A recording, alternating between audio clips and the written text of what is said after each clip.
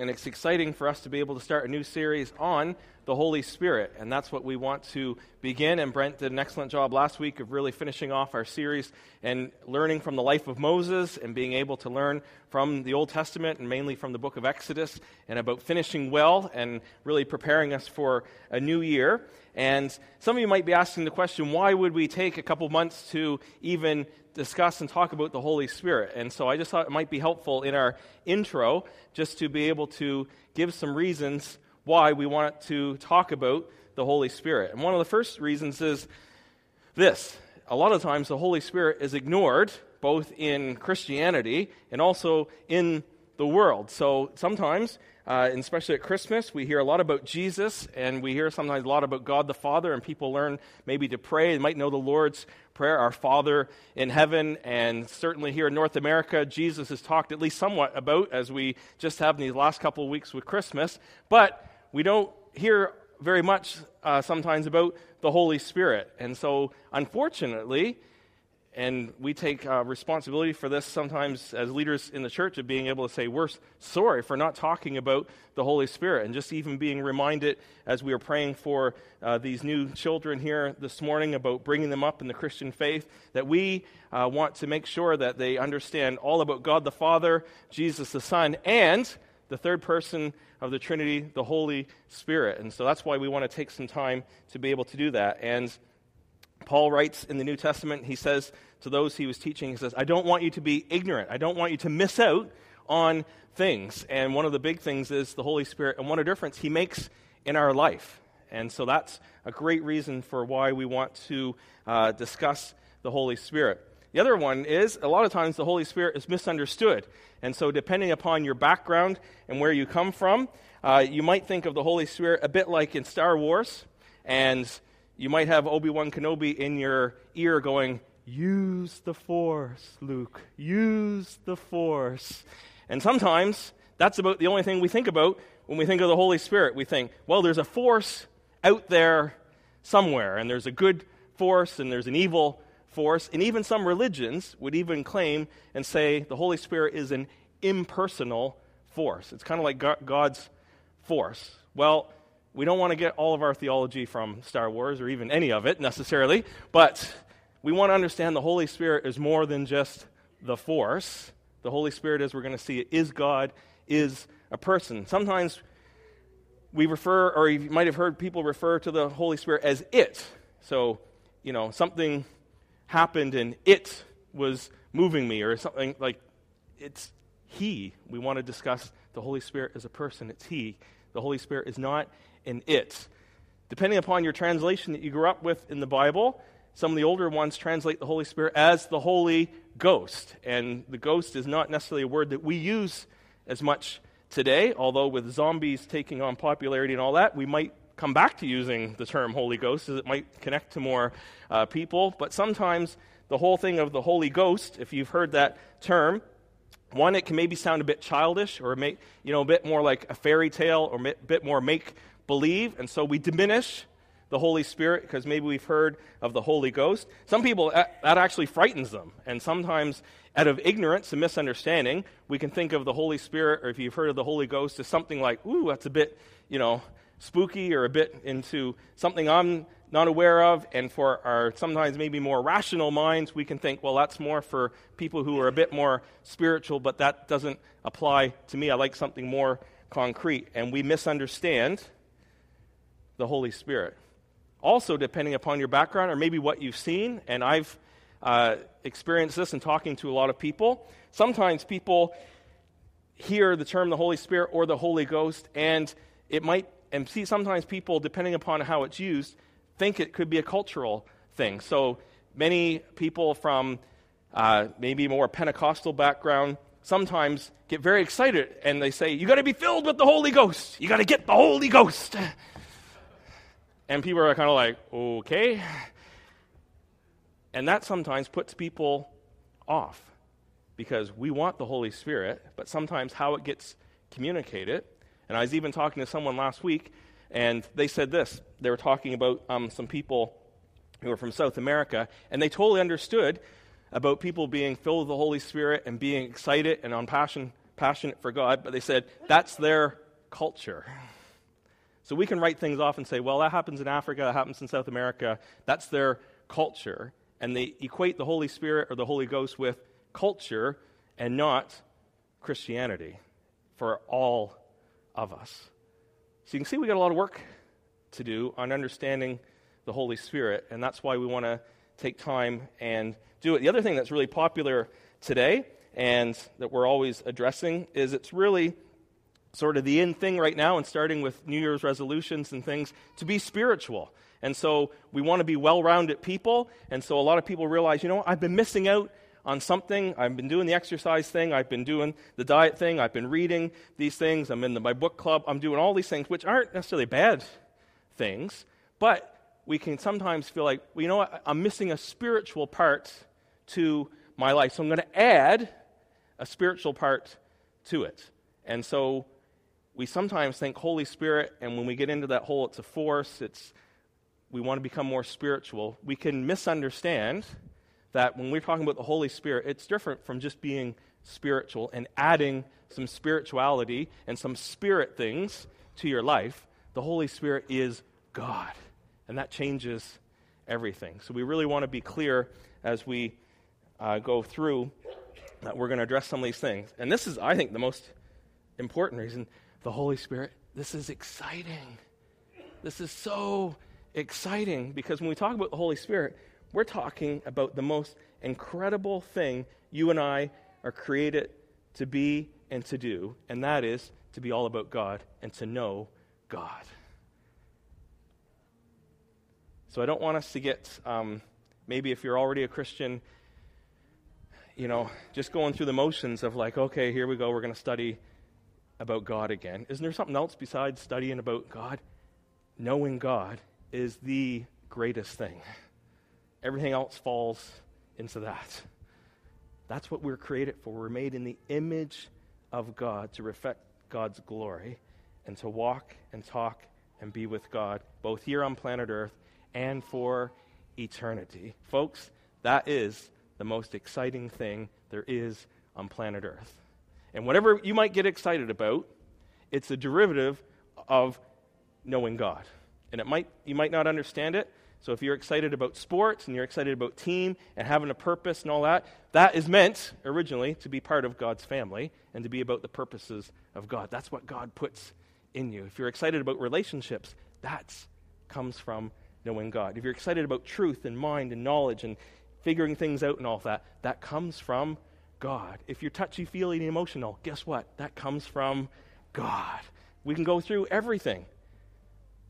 And that's all from knowing God. And if we understand over these next few weeks and months and hopefully ongoing, because it's not just head knowledge, it's applying and it's experiential, that the God of the universe wants to live in you by his Holy Spirit, then that affects our identity, that affects our purpose in life, that affects every aspect of our lives. Everything. Nothing is left untouched by the Spirit of God being involved in our lives. And he empowers us, and he enables us, and he gives us unity as a church, and he's a deposit guaranteeing what is to come. So that affects our future. Folks, this is exciting. So I'm like, this week preparing, man, it was hard because I want to fit everything into the first message. Like I want to fit 12 weeks, and 12 weeks won't even do it justice.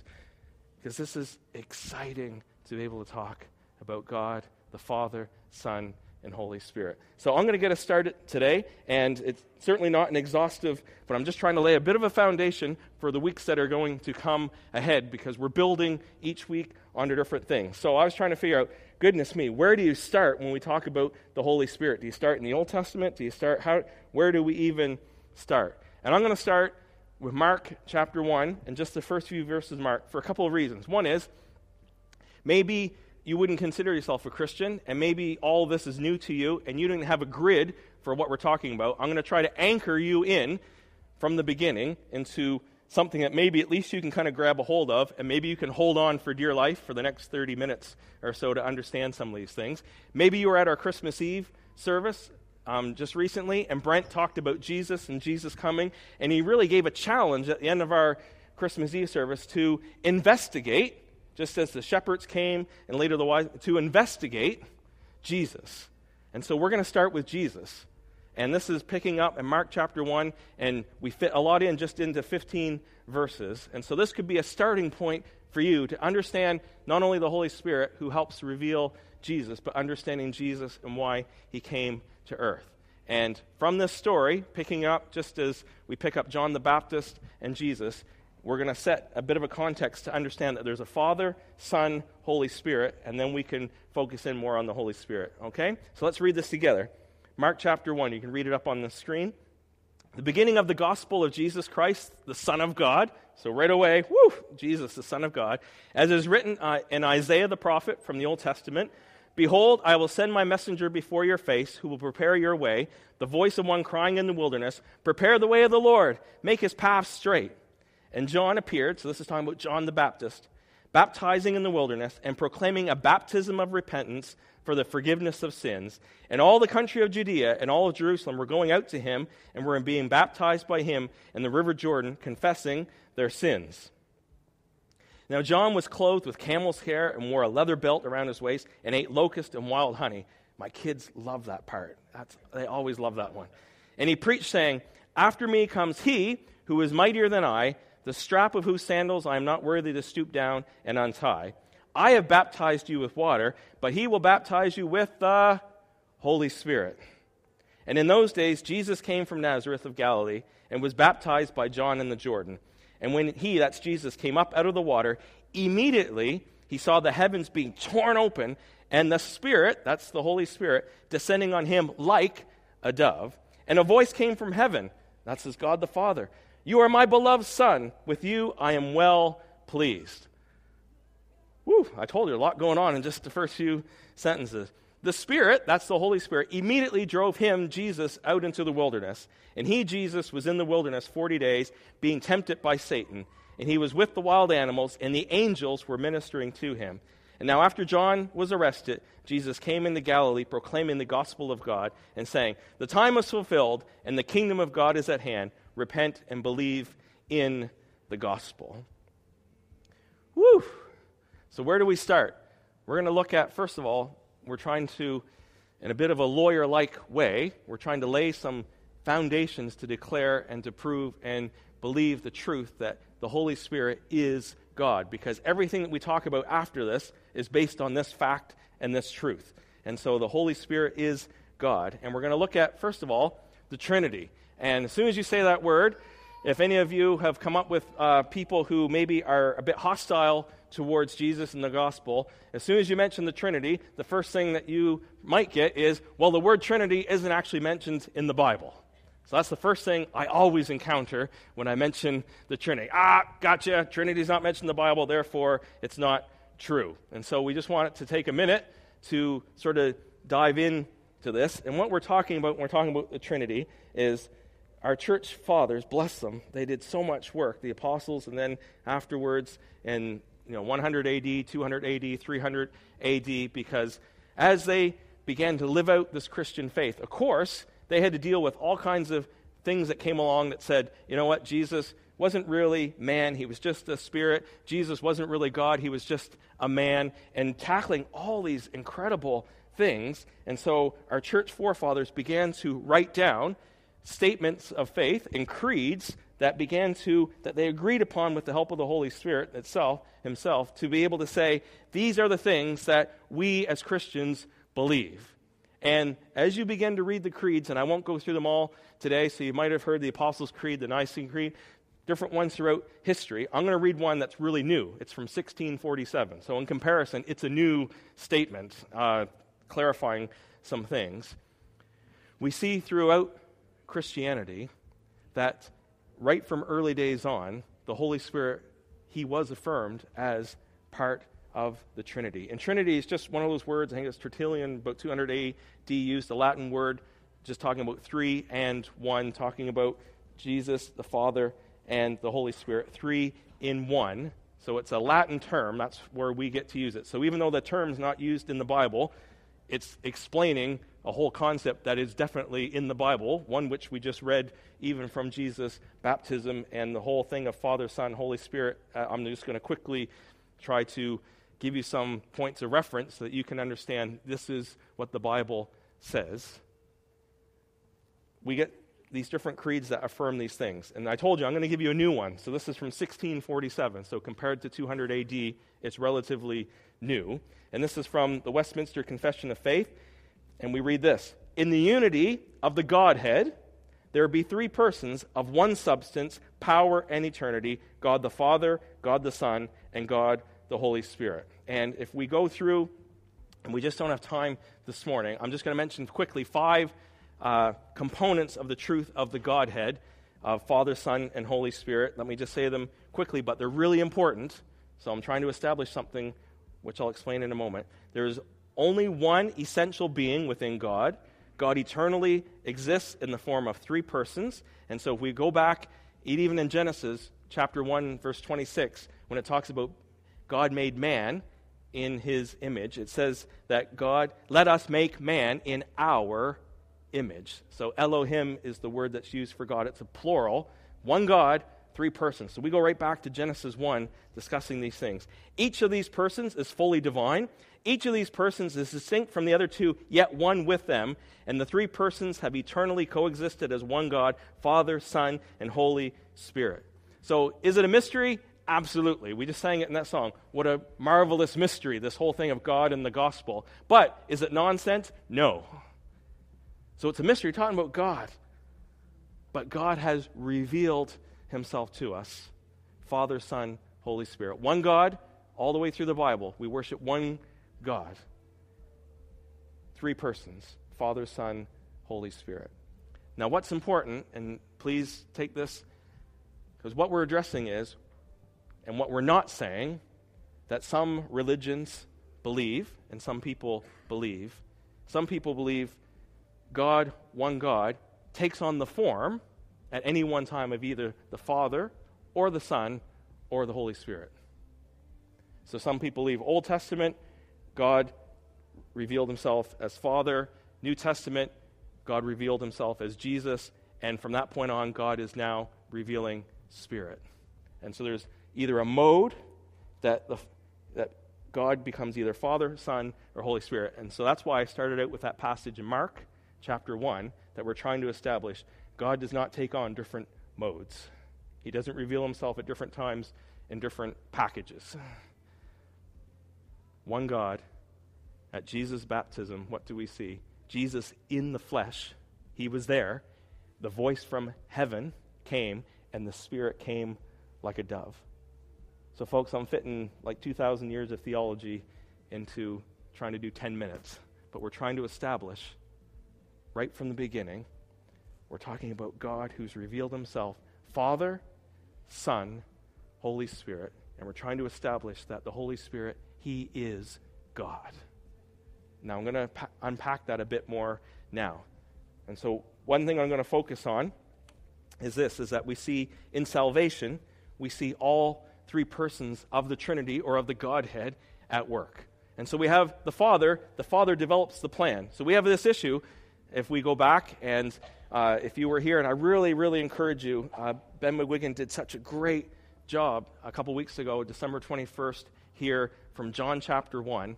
So I'm going to refer you that if you don't understand a few of the things I'm saying, can you go on our website and can you listen to the message that Ben did about Jesus coming as the Word, Logos, the life, the light, and establishing both the divinity and humanity of Jesus coming and the purpose why Jesus came. Check that one out. It's worth listening to a second or third time because Ben establishes and he fights off some different heresies that have happened throughout these 2,000 years about who Jesus is. But he's talking about why Jesus had to come. Why did we even celebrate Christmas? Why do we celebrate Emmanuel, God with us? Why do we celebrate Jesus, whose name means the Lord saves? Because we have this whole issue, and we saw it in Mark chapter 1, of Satan and sin, and how our wrongdoing and all our falling short of God's standards, of us worshiping other idols, all of that separates us from God. And the Bible says we in our humanity, it's impossible for us to get right with God. No matter how many good works, sacraments, rituals, pilgrimages, whatever it is that you try to do to get right with God, you can't. And so the Father initiated a plan. And we read this in Ephesians chapter 1, verse 9. It says, He, God the Father, made known to us the mystery of His will, according to His good pleasure, which He purposed in Christ. So the Father came up with the plan for salvation to rescue us from Satan and from sin. The Father was involved in salvation. Now, what did the Son do? The Son secured our salvation. So Jesus came to planet Earth, and He was born of the Spirit because Mary was a virgin, yet born man because Mary was a woman. Humanity, unique birth, born like no one else, fully God, fully human. Jesus lived a perfect life. Fascinating. I mean, again, if you just read the Gospels, look at Jesus' life. You cannot get bored of reading Jesus' life. It's amazing seeing what Jesus, who He was and what He did and what He accomplished. And He went right to the cross, 33 years, laid down His perfect life, even though we deserved judgment and we should receive the penalty for sins. Jesus paid it on the cross. He's our substitution. The Bible says He's our propitiation for our sins. He not only paid the penalty, God was satisfied with the payment. And so God's justice and His wrath for sin, because there's got to be a penalty for sin. We want justice. It was paid because of Jesus. So Jesus, the Father had the plan. What did Jesus do as the Son? As the Son of God, He secured salvation for us. He purchased it for us. So when we put our faith and trust in Jesus Christ, the Bible says that we are then born, we're bought with a price. And the New Testament says if we are a follower of Jesus, we don't belong to ourselves anymore. We've been bought with a price. It's the shed blood of Jesus. Jesus has secured our salvation. So the Father planned it. Jesus secured it. He did the work.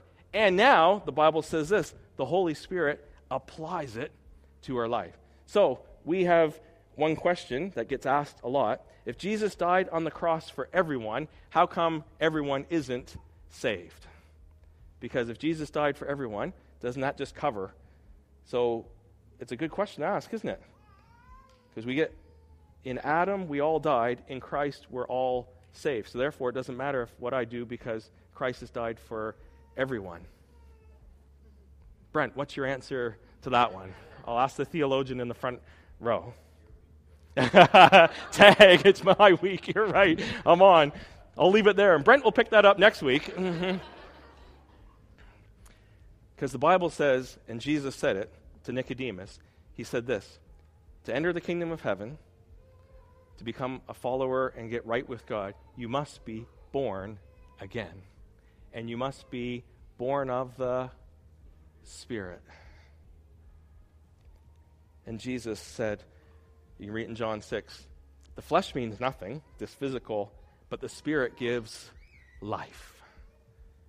And the Spirit applies what Jesus has secured, and it takes the Holy Spirit to cause us to be born again. And Ben read this out a couple weeks ago from Titus chapter 3, and Paul writes, but when the goodness, so he says in the first couple of verses, you know what, we used to hate people, we were hated, we were far from God, we did our own thing, but when the goodness and loving kindness of God, our Savior, appeared, He saved us, not because of works done by us in righteousness, but according to His own mercy, by the washing of regeneration and renewal of the Holy Spirit, whom He poured out on us richly through Jesus Christ our Savior. There's a Trinitarian statement right there, including the Father, the Son, and the Holy Spirit. The Holy Spirit, and we're going to spend a whole message just on regeneration. What do we mean by that? The Holy Spirit is important in salvation because He applies what Jesus has secured. That was the Father's plan. So the Holy Spirit, if we don't have the Holy Spirit at work and we don't believe the Holy Spirit is God, we're missing out on a whole key thing of how we even get saved in the first place. You can't get saved unless the Holy Spirit is at work, and He regenerates. He causes us to be born again. Now, I'm going to save it there, and we will pick that up again. My point being, I'm trying to establish Father, Son, Holy Spirit. The Holy Spirit is God. And I'm using one example of salvation to say the Father planned it, Jesus secured it, and the Holy Spirit applies what Jesus secured. That's what I'm trying to get at. And quickly, I'm just going to go through a bunch of things that the Bible talks about the Holy Spirit, just to hopefully confirm that he is God. So I'm going to go right through these. We see from Scripture this, that the Holy Spirit was at work in creation. So Genesis 1:2. Now the earth was formless and empty, darkness was over the surface of the deep, and the Spirit of God was hovering over the waters. So right in the second verse of the Bible, the Holy Spirit is there. We see this, the Holy Spirit is eternal. If that doesn't help prove it, we can say the Holy Spirit is eternal. He was there at creation, and then Jesus said the Holy Spirit's going to be with you forever. But we also read this in Hebrews 9:14. The writer says, "How much more, then, will the blood of Christ, who through the eternal Spirit offered himself unblemished to God, cleanse our consciousness from acts that lead to death, so that we may serve the living God?" So we have eternal Spirit, Hebrews 9:14. The Holy Spirit is sent by the Father and the Son. Therefore, the Holy Spirit proceeds from them both. John 14:26. "But the Counselor, the Holy Spirit, whom the Father will send in my name, will teach you all things and will remind you of everything I've said to you." The Holy Spirit is divine. We read this in Acts chapter 5. The context is Peter addresses Ananias and Sapphira, who lied about their giving. And Peter said, "Ananias, how is it that Satan has so filled your heart that you have lied to the Holy Spirit and have kept for yourself some of the money you received for the land? What made you do such a thing? You have not lied to men, but to God." And there's all kinds of other ones we could talk about the Holy Spirit being divine. The Holy Spirit intercedes for us. It implies that the Holy Spirit is God, because only God can be all-present, all-knowing, all-powerful. And we read this in Romans 8:26 and 27. "In the same way, the Spirit," that's the Holy Spirit, "helps us in our weakness. We do not know what we ought to pray for, but the Spirit himself intercedes for us with groans that words cannot express. And he who searches our hearts knows the mind of the Spirit, because the Spirit intercedes for the saints in accordance with God's will." Hallelujah. I'm jumping ahead. If you can connect the dots, what does the Holy Spirit do? I'm giving you lots of foreshadowing what we're going to talk about next week. The Holy Spirit is God. He is eternal. He's divine. He intercedes for us. Who can search our minds? Who knows the mind of God? Who can search and pray and help us according to the will of God? Only the Holy Spirit can do that. The Holy Spirit was there at creation. The Holy Spirit is there in our new birth for salvation. The Holy Spirit is God. And that's what we're trying to establish, because that will affect everything else we talk about in these next few weeks. Our time's going, so I'm going to move right along. In saying that the Holy Spirit is God, we're saying this: the Holy Spirit is a person. John 14, Jesus said this: "If you love me, and you will obey what I command, and I, Jesus, will ask the Father, and he will give you another helper to be with you forever, even the Spirit of truth." And Jesus saying that, another helper, Jesus is saying this: he's going to be just like me. Jesus is saying another helper. Some of your translations say another counselor, another paraclete, another helper, the one who comes alongside. And Jesus then refers to all the way through in John 14, 15, and 16. That would be a good homework for you this week to read those 3 chapters. Jesus refers to the Holy Spirit as He. He is a person. He is just like Jesus. And so one helpful hint for me, if you could get confused about the Holy Spirit, just remember Jesus. And Jesus said, we're going to send another helper who's just like me. So if the Holy Spirit freaks you out, then get your eyes back on Jesus. Think about the things of Jesus, and remember, the Holy Spirit is the one who comes alongside us, just like Jesus. He is a person. He is our helper. We see this. Therefore, he's fully personal and divine, like Jesus. If Jesus is going to say, I'm going to send you another one just like me, then all the things of Jesus follow through with the Holy Spirit. Quickly, the Holy Spirit has all the characteristics of personhood. So let me just read some of them to you. The Holy Spirit is a witness. Acts 5:32. Peter said, "We are witnesses of these things," speaking about Jesus, "and so is the Holy Spirit, whom God has given to those who obey him." A witness is a person who has seen something, heard something, and can give testimony. And the Holy Spirit testifies to Jesus.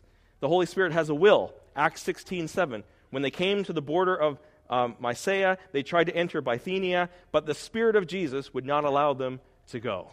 And so if you read even the verse before that, it talks about how Paul and his companions wanted to go to these different places. It says the Holy Spirit wouldn't let them. Because he's a person, he has a will and a plan. The Holy Spirit has a mind. Romans 8:27, I just read it. And he who searches our hearts knows the mind of the Spirit. The Holy Spirit thinks. Acts 15:28. It seemed good to the Holy Spirit and to us not to burden you with anything beyond the following requirements. So the whole thing of Acts 15 is the apostles and the elders in Jerusalem are trying to figure out some things. They're wrestling through making decisions. And in the context, we see it seemed good to the Holy Spirit and to us. The Holy Spirit speaks. Acts 1:16.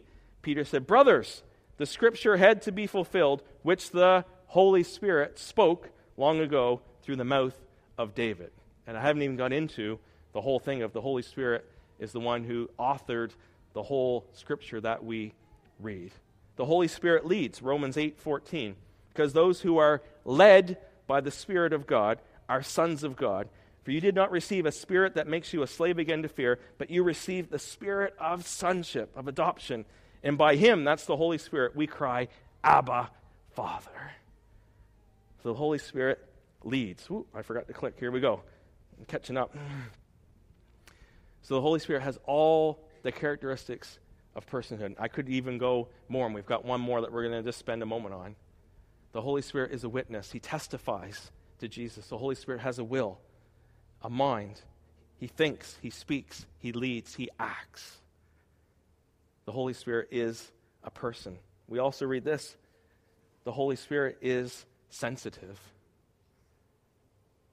Ephesians 4:30. And do not grieve the Holy Spirit of God, with whom you were sealed for the day of redemption. So we see in the New Testament that the Holy Spirit can be grieved. The Bible says that the Holy Spirit can be lied to, that the Holy Spirit can be blasphemed, that the Holy Spirit can be quenched. So that's quite a wake-up call to us if we're followers of Jesus. If we really deep inside go, you know, I really don't know much about the Holy Spirit, and I really don't know how the Holy Spirit is involved in my life.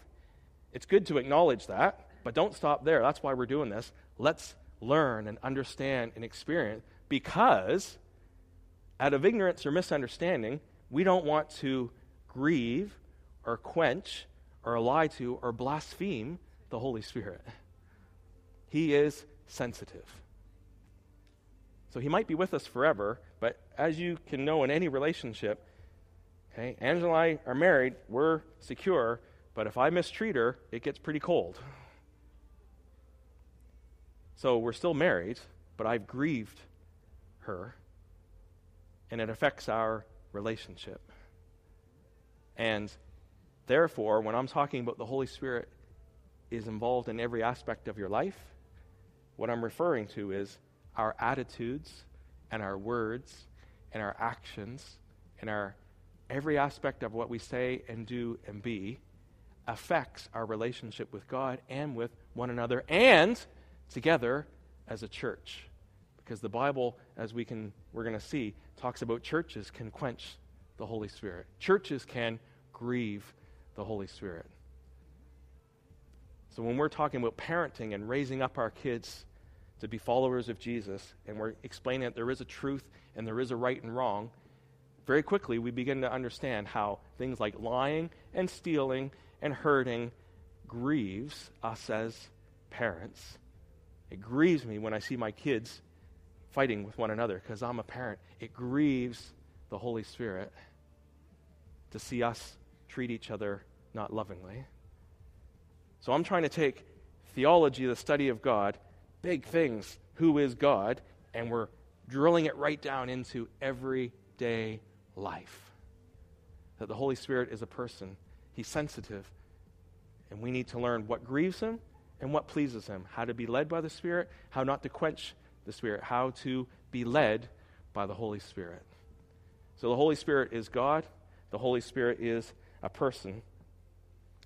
And just to end, because I want to leave some things for Brent next week to pick up on. The Holy Spirit is active today. And I've read that verse from Romans 8. One question we can ask is the Holy Spirit involved in our prayer life?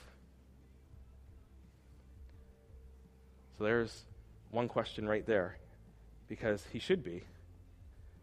The Holy Spirit's active today. Now, this is what we're going to try to address over these next few weeks. Is this: what does the Holy Spirit do? So if I can sort of get my head around and my heart around, okay, the Holy Spirit is real. He is God. He's the third person of the Godhead. The Holy Spirit, I can see in the Bible throughout history, the Holy Spirit's there.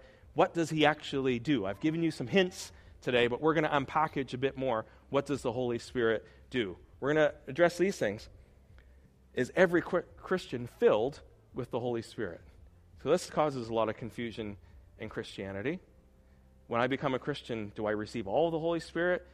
Is there a second filling? Do I have to be baptized in the Spirit? What does that even mean? Do I get everything with the Holy Spirit at conversion? Those are big questions, and we're going to try to tackle some of them. We're going to look at this. Are all the spiritual gifts for today? I didn't even read out 1 Corinthians 12.